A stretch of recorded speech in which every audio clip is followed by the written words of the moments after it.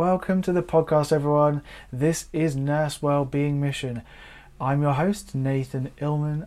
I am recording today from a very sunny and rather warm office room at my home in Brighton. That's where the Nurse Wellbeing Mission headquarters are currently based. I'm here to bring you another inspiring conversation.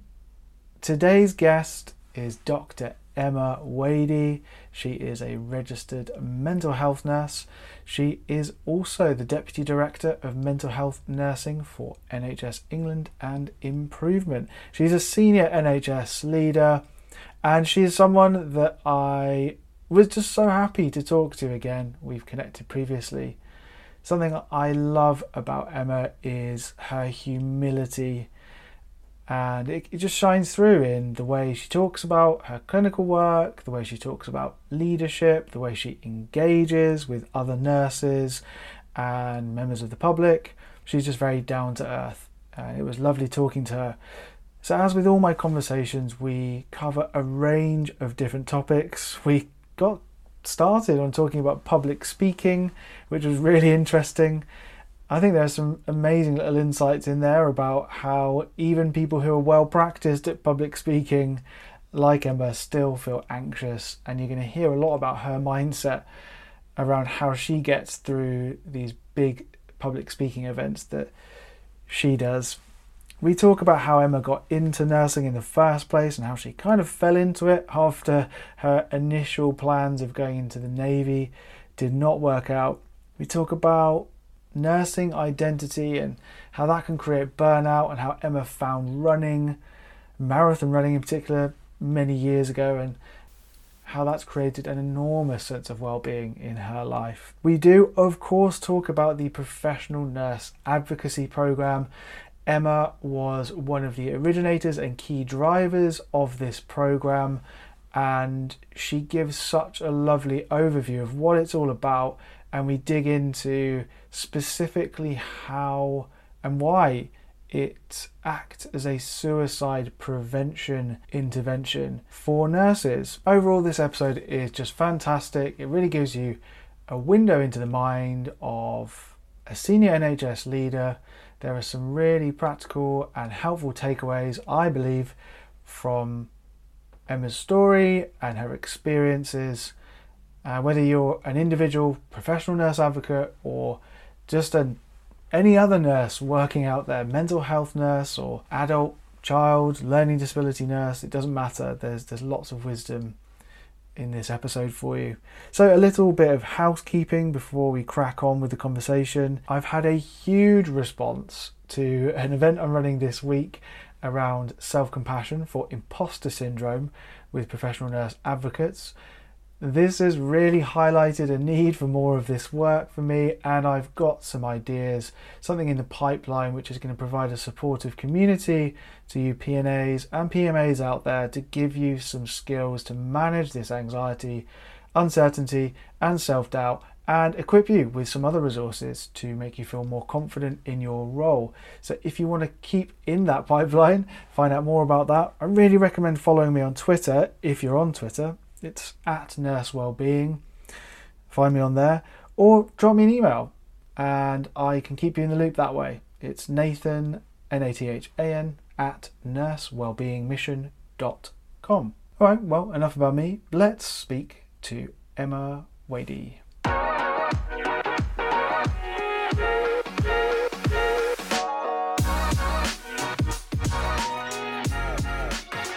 Amazing. So how are you? Are you feeling quite tired out by your presentation that you just did, or are you feeling motivated?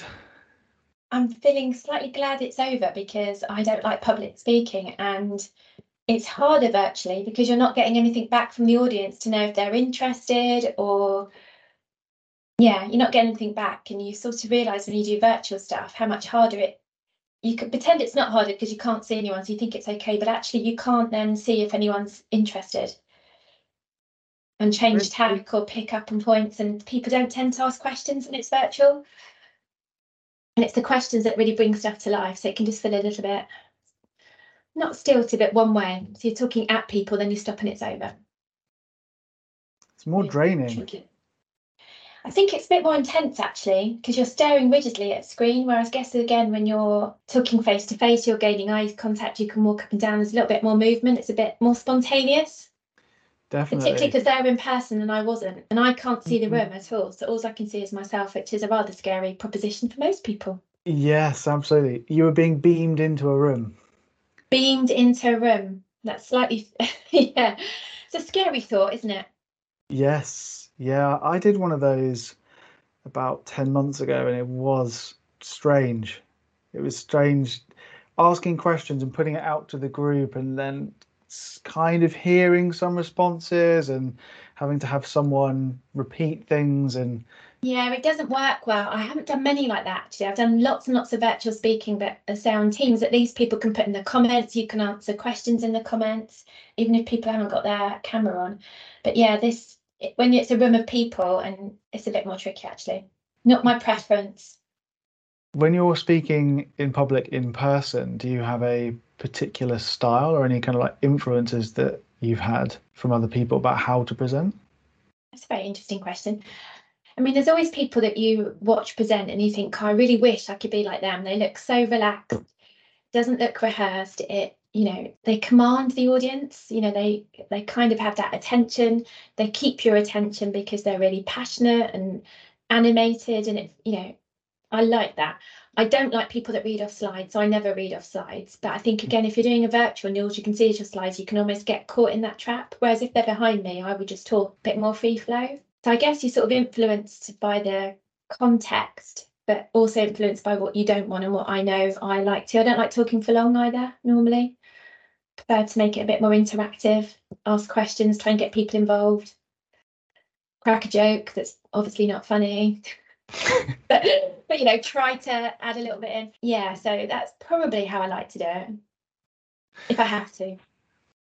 I like stories as well. I think stories are quite powerful. They can grab people's attention, and if delivered correctly as well, delivered well, can drive home a particular point and get people to think about something. And yeah, you're right. I think anything that's stories, but also that relates to the audience. I always try to know my audience so that you can either say, when I visited your trust, or when I was, if I was speaking to students, when I was a student, this is how. I don't know, there's something you always try to relate and make it applicable to your audience. I think that's always really important as well. So it doesn't feel like it. So it feels a bit more personalised and a bit more bespoke, rather than something you trot out off pat all the time. yes. And that was quite tricky at the one I did before, because they wanted me to talk about something very specific, to do suicide actually, not PNA. And it was at a suicide prevention conference, which means they're not even probably healthcare staff.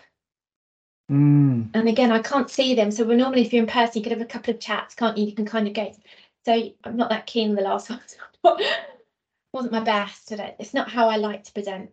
I'm sure you were very valued, so even if it wasn't your preferred style. Yeah. So yeah, we'll see. But it's always hard, isn't it? I think presenting. Every time it's something a little bit different. Do you like presenting? I do. It's something that I've learned to fall in love with, I think, actually. Wow. I had a really incredible PhD supervisor who, to this day, he is one of the most important role models in my life, actually. And I remember watching him on stage and just being really taken by his natural, almost kind of informal style, that he's really able to engage people. And it really helped me when I was doing my research PhD. I had him to guide me. It made this thing that was extremely anxiety provoking to begin with, Yeah. actually something to look forward to. His mindset was something that I kind of absorbed, and I mean, I was presenting at kind of international conferences from a young age, like 21, 22, and it's crazy thinking back that I was off doing that at that time. But I think what gave me confidence was, my supervisor. So some of these people have a real influence, don't they? And I think now I prepare myself by reframing that anxiety and that nervousness as, this is something to be excited about. I'm talking to these people, hopefully, about something that's important to me, and I feel like I can make a difference in their lives. That's the kind of thing I like to share with other people as well, about how to reframe stress and how to reframe anxiety, particularly around public speaking, but other things as well. I get very nervous and I don't like it at all. I'll be awake the night before worrying about it, stressing about it, rehearsing it.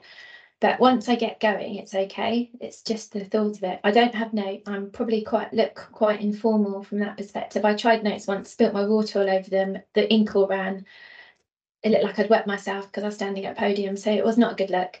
So, and I tried to emulate other people that had loads of notes. When you thought this is just not going to work. So I don't have that. I tend to have slides with pictures, not loads of words on, so that no one knows if I've got enough. I've got these little tricks, but I still get incredibly nervous. Never cracked it. It's so helpful, I think, to share that sort of thing with other people, your team or other colleagues. I'm such a believer in that. I'm running this event on Wednesday around imposter syndrome for PNAs. Oh, I'd be your perfect example probably of that. Even as I'm speaking at this thing just now, I'm listening to myself thinking, God, this is boring me. Why on earth? This is why thinking, God, this is just boring, especially because you're not getting interaction. But it's just, really. I don't know. Everyone said if you practice, it'll get easier. And I've presented a lot over my time because I've always pushed myself to do it. Mm-hmm. And it doesn't get easier. It's just always something a little bit different every time. I think next time I'm not going to do that. And I obviously need to come to one of your sessions and get over this imposter syndrome. I mean, I do joke about different things. So I faint as well. So I've got vasovagal syncope. So I gave a talk not Friday, the Friday before, and I was completely unprepared. Well, I was prepared, but not for them when I went in. So I thought I was talking to a group of graduating nurses. So they were just graduating and they wanted to hear about my career story, which is always awful to have to talk about that because who really cares about what I've done? Really? You always think, God, what a ridiculous thing they're going to be interested in. But when I got there, it was about 250 of them and the room was awful. It was really long but thin.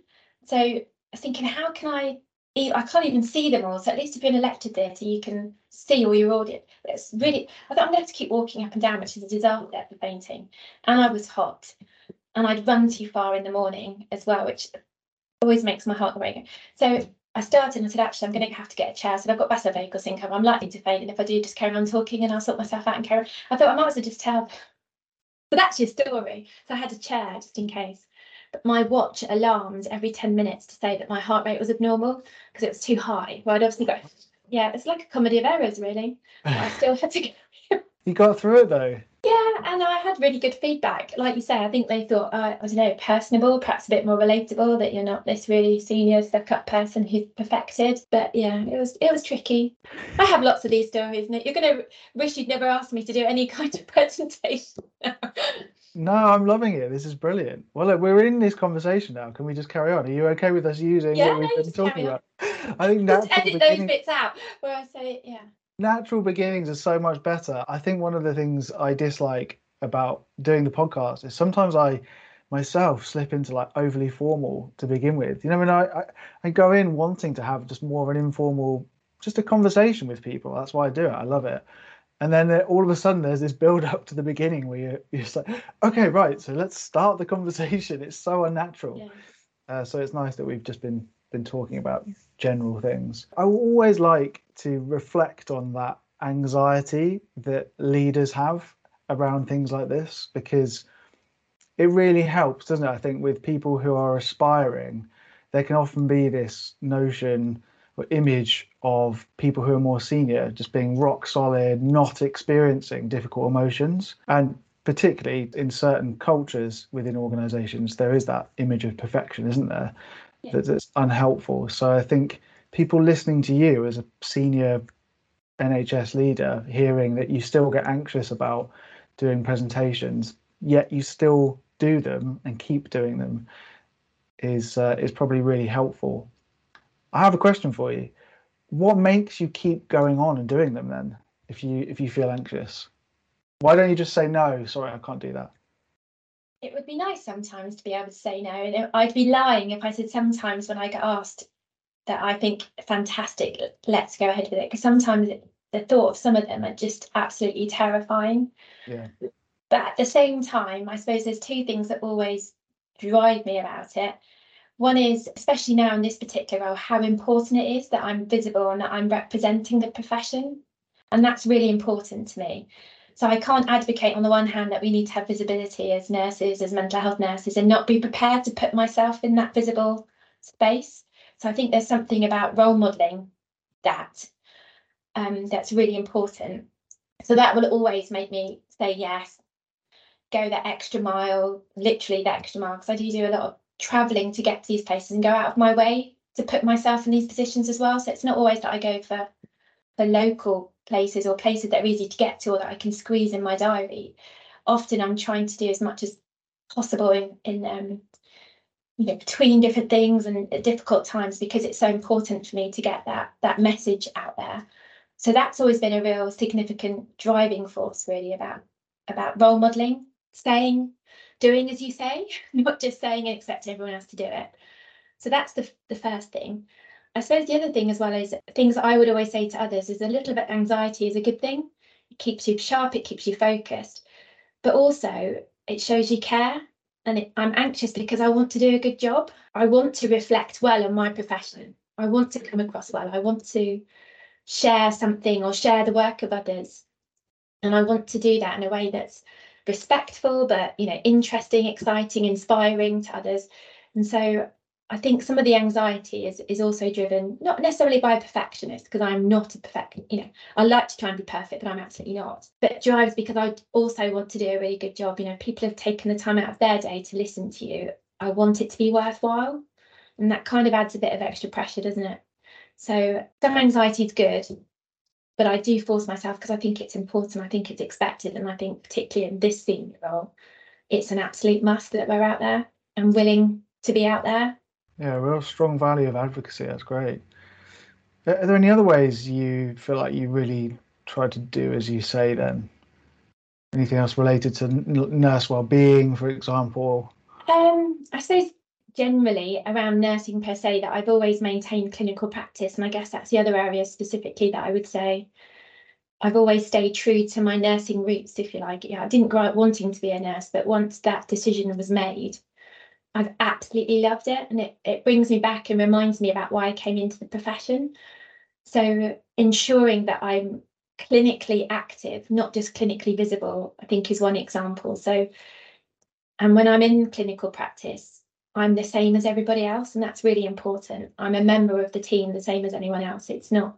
I'm not there giving out orders or delegating. I'm doing part of that team. So that's really important.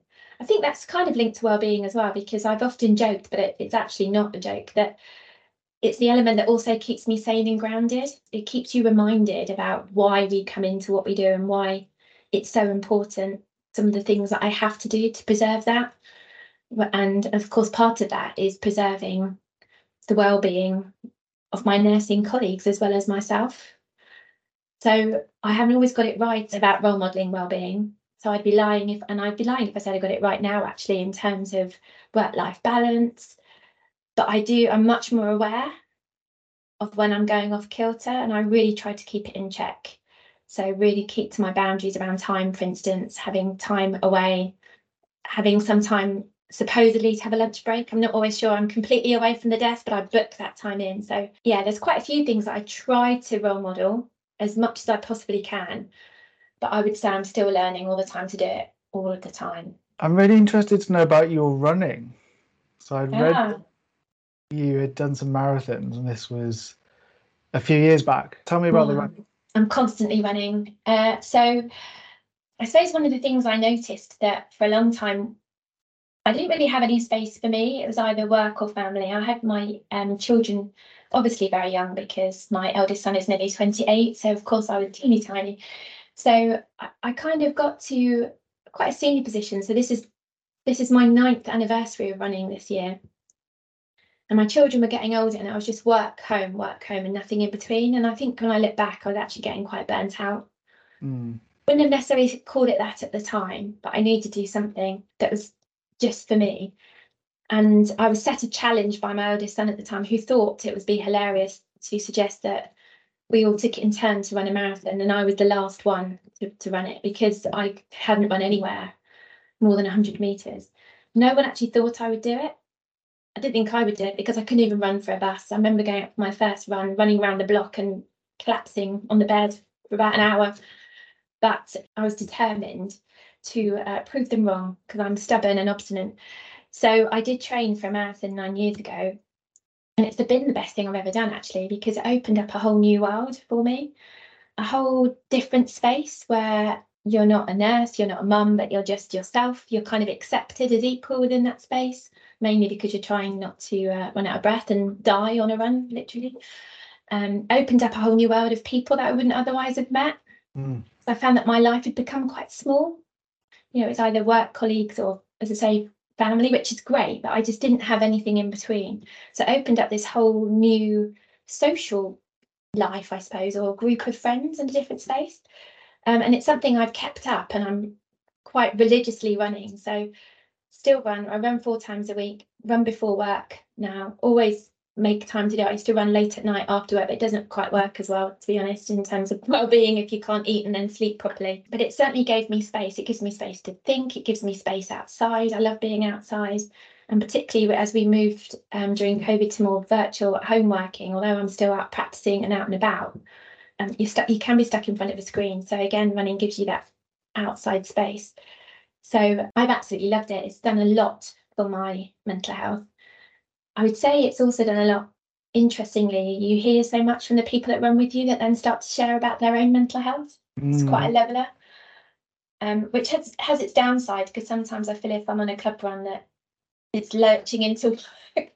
And so I do balance out between running in a group and running on my own. But yeah, I've absolutely loved finding that. I don't think it matters what your outlet is, but certainly I didn't have an outlet and I needed to find one, and running has become that for me. So I run everywhere I go. Wherever I am on those days that are my running days, I will run. So last week I ran in Nottingham, I ran in Newcastle. I'll be running in York when I go to visit a trust there next week. I run every Friday after my clinical shift on the way home by the sea. So I've really, brought it into that work-life balance as well, in terms of also using it as an opportunity to sightsee when I'm out and about. If you run far enough, you really can see some sights, can't you? I remember when I lived in London, it was fantastic when I was training for a half marathon. Even that distance, it was wonderful. But you don't want to talk to me about running too much, because I've become a bit nerdy and tell you all about the training plan that I'm on, and how, that would get really sad. And nutrition. That's the other thing about, I suppose, any sport. You're more self-aware about your own nutrition and sleep.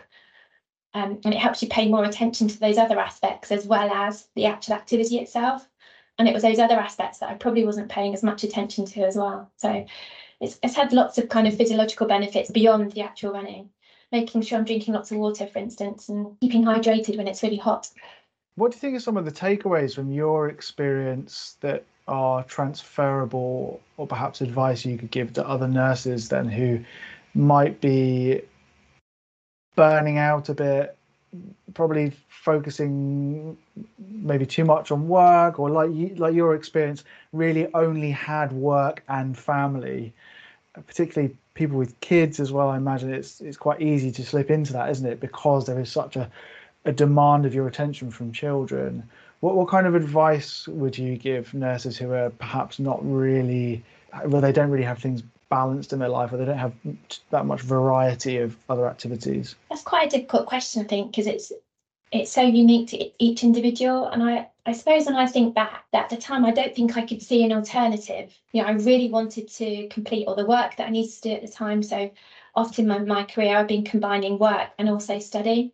So I only just graduated from my PhD last year, which I did in my own time. So I was stretching myself too thin, but I'm not sure that I could always see it and I think actually I took up running to avoid doing the PhD, if I'm honest now when I think about it. It was an avoidance strategy probably as well. But I wonder sometimes when I was really in the thick of that, whether I could actually see it, and what I actually needed was someone else to reach out and go, Andy, give me permission not to do something. Whether it would be to have whether it's just about having a lunch break on your own sometimes, or going up and listening to music, or doesn't have to be something as regimented as running frequently, because that's difficult when you've got your kids are small. And so I kind of waited till they were older. But I do wonder if it's sometimes looking out for a mate and pointing it out, because when you're in it, you're kind of on that hamster wheel.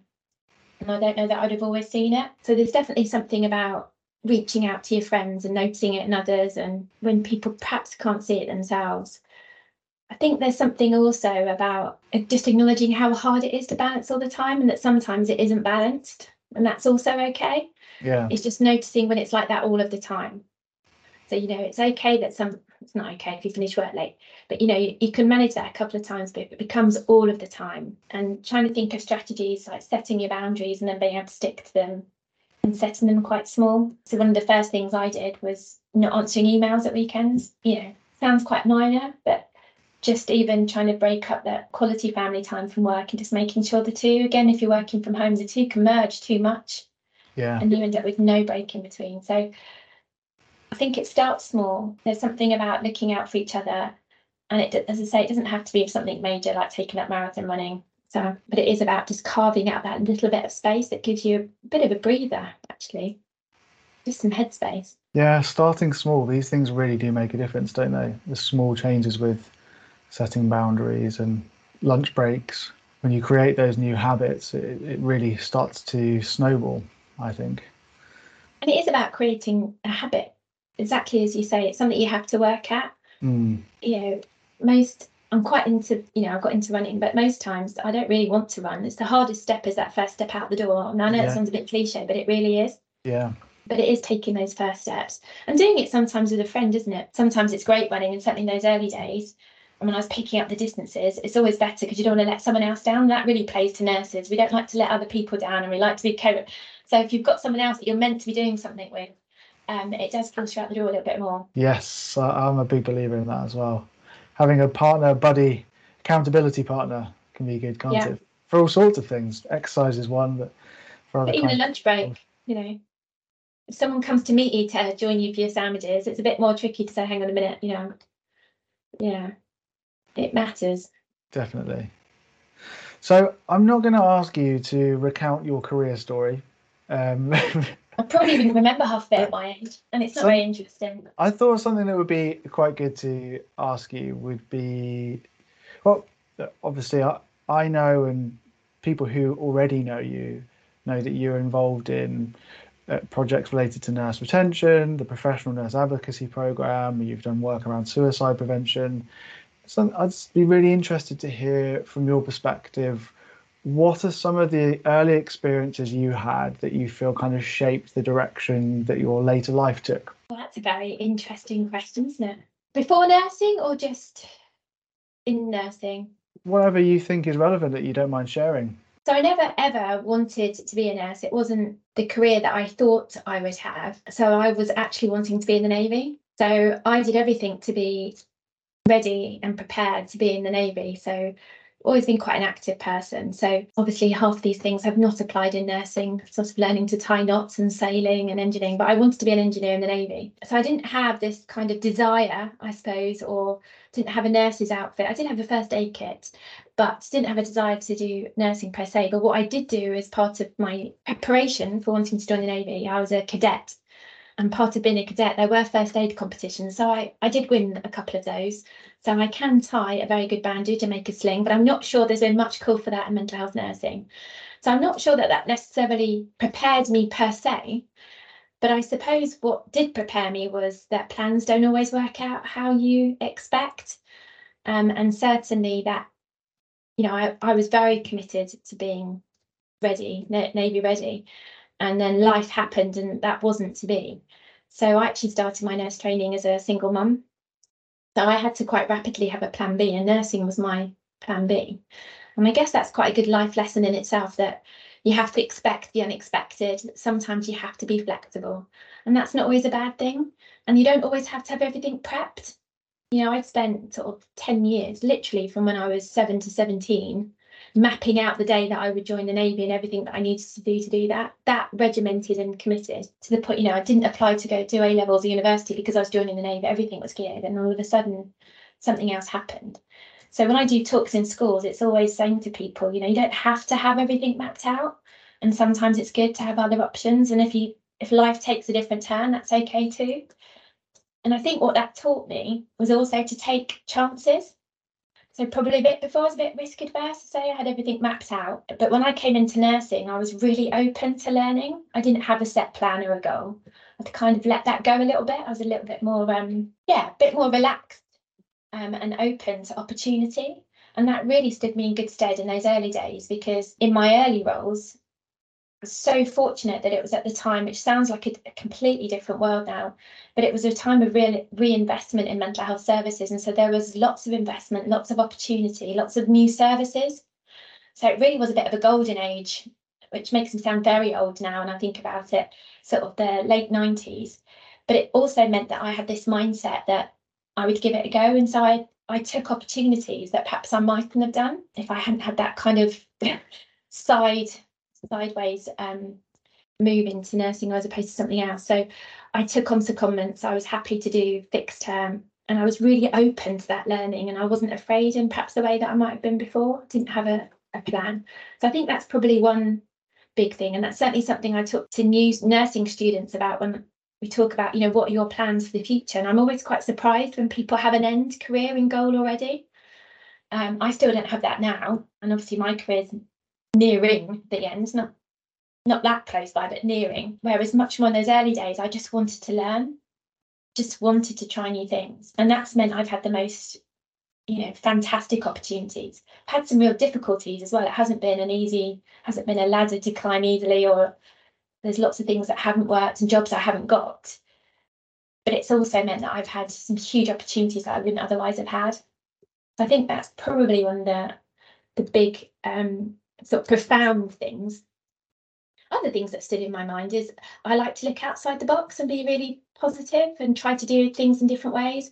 I don't have a history of knowing anyone that worked in mental health or mental health services, so perhaps I wasn't constrained by some of the we do it like this around here mentality.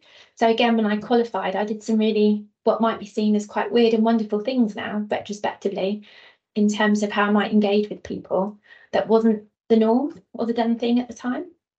And I got away with it. It was safe, by the way. That sounds a bit dodgy. Completely safe things, but I did things a different way. Can you give an example?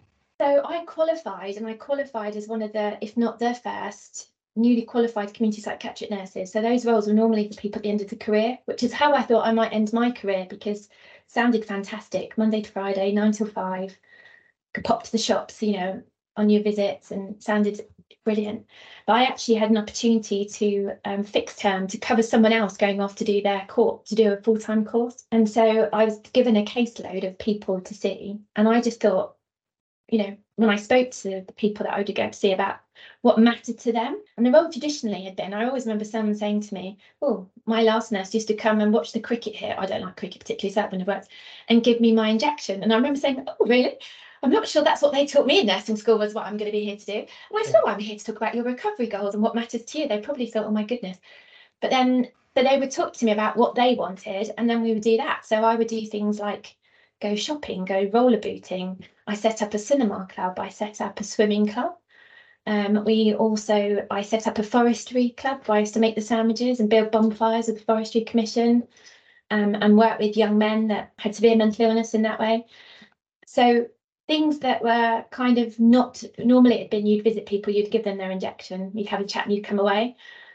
And that just never felt enough to me. That's not a life worth living for someone. They wanted to re-engage. So yes, I did some really weird and what might be seen as weird and wonderful things, always safe and with the caveat of it being with the person, but worked very differently I worked very differently to my peers at the time. And that's probably still a little bit like I am now. It sounds like you're really willing to get you're on the same level as people. You're not seeing yourself as above them or superior to them, and you're really caring about, like you said, what matters to people and helping them achieve what's important to them rather than imposing something else on them. I always thought that's what we were meant to do. Yeah. And I still think that is exactly what we're meant to do. Our role is to come alongside people, and it is about helping them recover, if that's the right word. But it's helping people achieve what they want to achieve, whatever that might be. People would say, what did you do today? It probably sounded quite odd sometimes, that what I might have done for an hour is help someone clean out well, actually what I did do quite often, one particular person I saw once a week, we cleaned out his goldfish. That was really important. It was important to the goldfish. But I always felt that's what we're here to do. And that's our gift as mental health nurses, that we see the whole person and we help them see what matters and we help them achieve it. And I would like to stay true to that now. It's not always possible. I work in quite a different role at the moment, which is a bit different to be able to do that in quite the same way. But I absolutely love that job in those early days, doing those sorts of things. That to me is mental health nursing. Brilliant. So I'd like to talk about professional nurse advocacy, suicide prevention, topics that you and I started talking about first time we met. I'd love to expand upon some of the things that we were talking about. Could you just give an overview of the PNA program? And I suppose the little origin story you told me before might be helpful for people to hear, for people who don't even know what it is. Yeah, so the role of professional nurse advocate from a dry perspective is a postgraduate qualification for registered nurses. So it's a master's level programme, and it equips nurses with a framework that is called A-Equip. And it's a framework of skills and knowledge on 4 key areas. The one that's most well known and associated, I would say, with the professional nurse advocate role is its link to well-being, and particularly through the delivery of something called restorative clinical supervision. But it's only one of 4 key elements. And for me, I always say that it's the 4 elements together, which is about creating cultures of learning, of leadership, of development, of quality improvement. And it's the collection of all that together, underpinned by recognising that all of our work with patients, as fantastic as it can be, is also really, really stressful sometimes, and that we are emotionally impacted from that. And what restorative clinical supervision, it recognises and provides a safe space for people to talk about the emotional impact of the work, so that we are then enabled to leave that, if you like, in the workplace, so that we go home and we're not taking that burden with us in quite the way that we might always, but also that we can then use that to really think differently about how we then support both our colleagues, ourselves, but ultimately how we improve patient care. So from a dry perspective, it's a master's level framework, but the joy that it brings is that it kind of has created a framework and a bit of a social movement that really values the nursing contribution. It provides a sense of identity for nurses, or it certainly has done. It really has demonstrated that, and it was only a very small pilot, which I can talk about, started, but for me, I'm always amazed every day about the amazing things that those individual nurses have done as professional nurse advocates. They've gone way beyond my expectation of what the role could be and will be, because I think it's still continuing to grow. But for me, the reason why we came up with this idea, and I say we because when I came into this national role back in 2020, I knew 2 things. Well, I knew 3 things. One, I was terrified because suddenly you're the professional lead for mental health nursing, which is quite scary to think that you're, the ambassador, if you like, for that whole profession. But I also knew that there was a significant mental health impact of the work on nurses, and that for globally, actually, this was demonstrated, if you like, from us having a very high suicide rate, particularly for nurses, female nurses. And there's been some work that had some research that had already come out that demonstrated that female nurses had the highest rate of suicide. And I think that's interlinked. I think that there is a link between suicide's multifactorial, but there is definitely a link to how we feel valued, invested in, how we support ourselves, the skills that we have in order to maintain our own well-being, and that.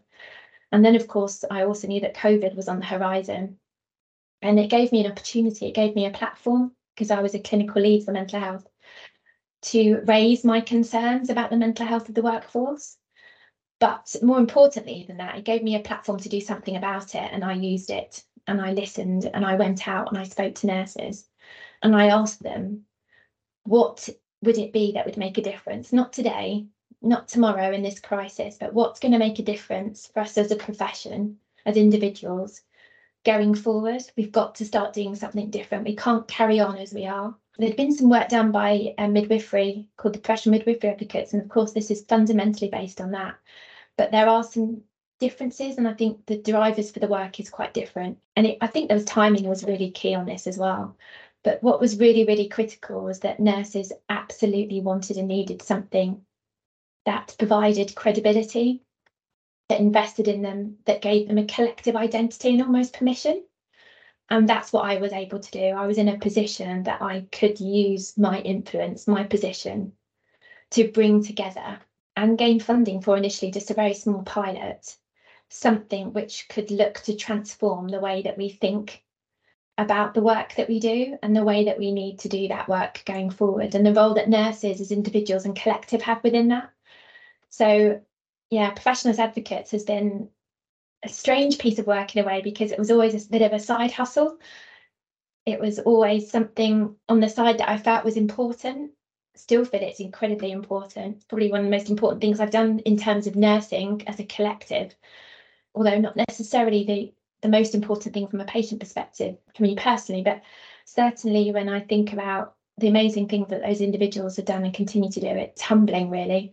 And when we hear that it's saved nurses' lives who have said that they would have died without it, it's unbelievable, really, the whole programme. So it started from very humble beginnings of just wanting to do something different, thinking about how I could do it. And then those individual nurses who didn't have a clue what it was, and those universities that decided to develop a programme that didn't exist in record time, have absolutely taken it to a whole new level. As I said, that I never imagined. So it's been a bit of a phenomenal ride, I would say, and that's still continuing, a bit like a roller coaster in terms of the impact that it's having, but the potential impact that it can have, I think, is unknown. It's probably the most impressive side hustle that I know about. It'd be great to just dig in a little bit more to the suicide prevention aspect of it. I want you to imagine there are PNAs out there, professional nurse advocates and professional midwife advocates, who are completely naive or blind to what suicide prevention entails. I know it's multifactorial. Could you describe, I mean, you don't have to go into technical things, but kind of some of the mechanisms by which the supervision that people are providing acts as a suicide prevention kind of intervention? Yeah, so the way I tend to start describing the role of PNA now is, in relation to suicide prevention, is seeing it as post-traumatic growth. So what I was really concerned about that started, I'm really, really pleased that there has been such a focus on the mental health, not just of nurses or healthcare staff, but the mental health of society, really, and much more openness to talking about the psychological impact that things, events have on us. And I really welcome that. But I also worry about how we medicalise normal responses and how we medicalise everything to almost feeling like it's inevitable. And I suppose some of my concern in the midst of COVID, that although I knew that what individuals had to experience both personally and professionally, no one should ever have to experience that level of trauma, having to work in ways that did not fit your values or in which you knew that might cause some harm, is incredibly soul destroying and very difficult to kind of manage on and when that's on a one-off basis, it would be really difficult. When that's continual, it can feel impossible. But I also knew that it wasn't inevitable that people would have post-traumatic stress, that they would become in it. There were things that you could do to make a difference, and I knew that there are conditions which we can put in place that mean it's more likely that people are able to survive but also thrive. And for me, the PNA was an opportunity and a way of ensuring and creating conditions that people thrived.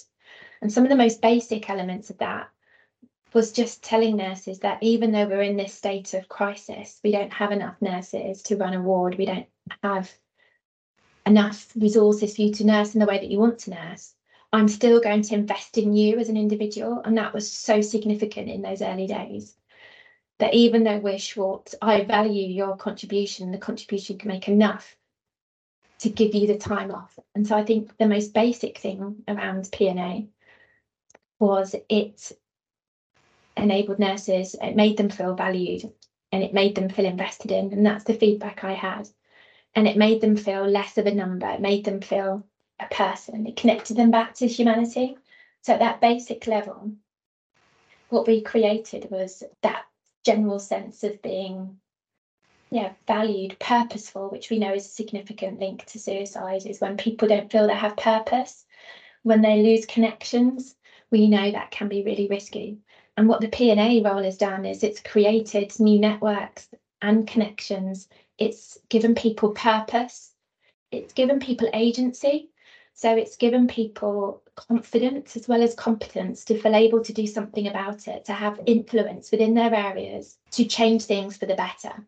And they've done that by creating the safe spaces and saying it's okay to feel this hasn't been a good day, it's okay, through the restorative clinical supervision, and really normalising this is business as usual. And that is where we're at now with things like restorative clinical supervision. But it gave nurses agency also in thinking we can do something differently. And so some of the improvement programmes and projects that nurses have done have been phenomenal in terms of improving their work-life balance, but improving the care environment, improving patient care has just been phenomenal and in such a quick space of time. And we know that all of those things have an impact on people's well-being from a positive aspect and create a protective layer, which means that people are more able to cope when things aren't as good as they should be. And so it creates that protective layer. But it also means that when people are struggling, they feel more able and less stigmatised and less shamed to seek help, because we also know that possibly, I say we know, we think, my hypothesis is perhaps we have a high rate because people feel too shamed to seek help, or they don't know where to seek help from. Mm-hmm. And so the other side of this is that these roles take away some of that shame. They create relationships where it's okay not to be okay. And we've been able to give a huge group of individuals knowledge of where they can signpost and support people to seek help when they need it to, so that people seek help sooner rather than when it's too late. And when it's too late, it's too late. So I think for me, that's where it's really fitted into being a suicide prevention initiative as well as a patient safety critical task, because we also know, and it is evidence, that where staff are well, we give best care to patients. So it kind of creates a loop. All we ever want to do as nurses is do the best by patients, and you'll hear that all the time. And we think that we do that by putting ourselves second.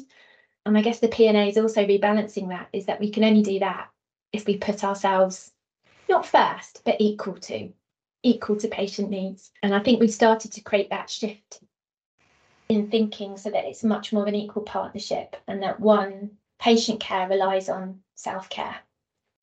So kind of that's how I try to describe it, hopefully not too technical jargon. And that's certainly where we're starting to see a real impact, is in those areas, and where I hope we'll start to see an impact around suicide prevention. For individual PNAs who are out there in the field at the moment who may feel a little bit uncertain, a little bit shaky, not particularly confident, can you share a message of reassurance or something, I suppose, a brief message taken from all the things that you were just saying, to speak to those individuals who might feel a little bit unsure of themselves, just to remind them of something important about what they're doing?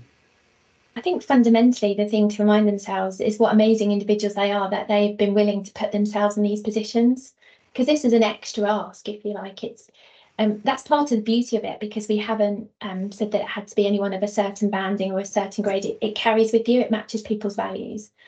So I think fundamentally, I always think, start with yourself, apply those messages of self-care to yourself. Reach out to others. We've now got such a strong growing community, and we are stronger together as a community. You're never actually alone. And so what I would say to those is almost don't panic. It's good to be uncertain. It's good to take time to embed. Reach out to your peers, listen to your peers. And yeah, you're never truly alone with this. And certainly what we're really thinking about going into this, our third year, is how we can still continue to support that continual professional development and support and sustainability, because we know that it's growing, and it's growing at a huge rate, but there are still some that are feeling quite isolated. So, you know, reach out. I'm happy for people to reach out to me personally to help reconnect, because we know there's some organisations that are further forward than others, so we can really bring together. But see it as an opportunity, not having something, going back to what I said at the beginning about things not being set out. I often have PNAs, well, what do I do now? Thinking there's a set way of doing things. The beauty is that there isn't, that you've got time to listen, to shape it, and really shape it to your strengths. So hold your nerve. That's probably the shortest way to say it. Great. Hold your nerve. And it sounds like you're encouraging scope for flexibility and creativity within the role, how people deliver on the overarching framework, but people can apply it in the way that they want to. I think that's been its strength though, because I think if we'd been too prescriptive, this wouldn't have worked. There isn't a one size fits all. This really plays to an individual's strengths as well as the needs of their environment. And that's what's allowed this to thrive and will continue to enable it to thrive, that it gives that space for innovation, really. So you mentioned earlier, you said something about being towards the end of your career, which I find it very hard to believe. But I'd be really curious just to kind of finish us off for you to share a little bit about what is on your mind around this latter end of your career, if that's the way you're perceiving it. What's your priority and what's your kind of internal vision of where you would like to go with your career and the kind of project and impact that you want to have on nurses or other things? So this is my 27th year in nursing, so I kind of feel that I am in my twilight years, although not, I've still got probably at least 10 years at least. My ultimate aim is always that I just want to do the best by patients. And as I say, I kind of want to keep that open mind a little bit as to what that might look like in terms of best meeting the needs. And I guess widening that out to think about mental health nursing, I want to continue to strengthen us. We are limited in numbers as a profession. Nursing itself, I think, perhaps hasn't always had the positive image that it could do, and it's not always obvious the opportunities that nursing as a career can bring. And so I still feel like I've got unfinished business on both areas in terms of really championing and role modelling the impact of nursing, not just in England, but internationally. So something I'm really interested in is that international piece and how we can become much more closely part of an international community of nursing and have strength in numbers across. And certainly things like the PNA work, for instance, and the suicide prevention work, we are world leading in, and there is lots of interest globally. So I think there's lots more we need to do and that we can do collectively together, but from a global perspective. So I don't think my work's done, but I also think I'm starting to be a bit of an old crow, and it's really good to get new people. And I'm always really keen that I'm thinking and developing those around me. One, because they have far better ideas than me, so it's much better to have that collective ideas and voice.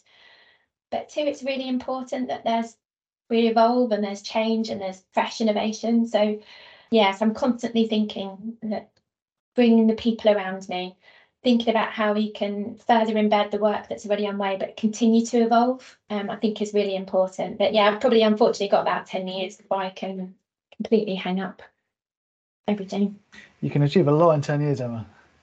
I know, just imagine. And I don't even know what that is yet. And that's the exciting thing, isn't it? Is that could be anything. Yeah, absolutely. Well, I want to thank you for all the work that you do. You've clearly had a remarkable impact on not just nursing, but obviously with the patients, the service users, the people that you work with clinically as well. And I want to thank you for giving me the opportunity to be a part of the PNA program and helping support the development of those nurses. It's an amazing opportunity, and I really value that. So no, thank you for giving me the opportunity to share.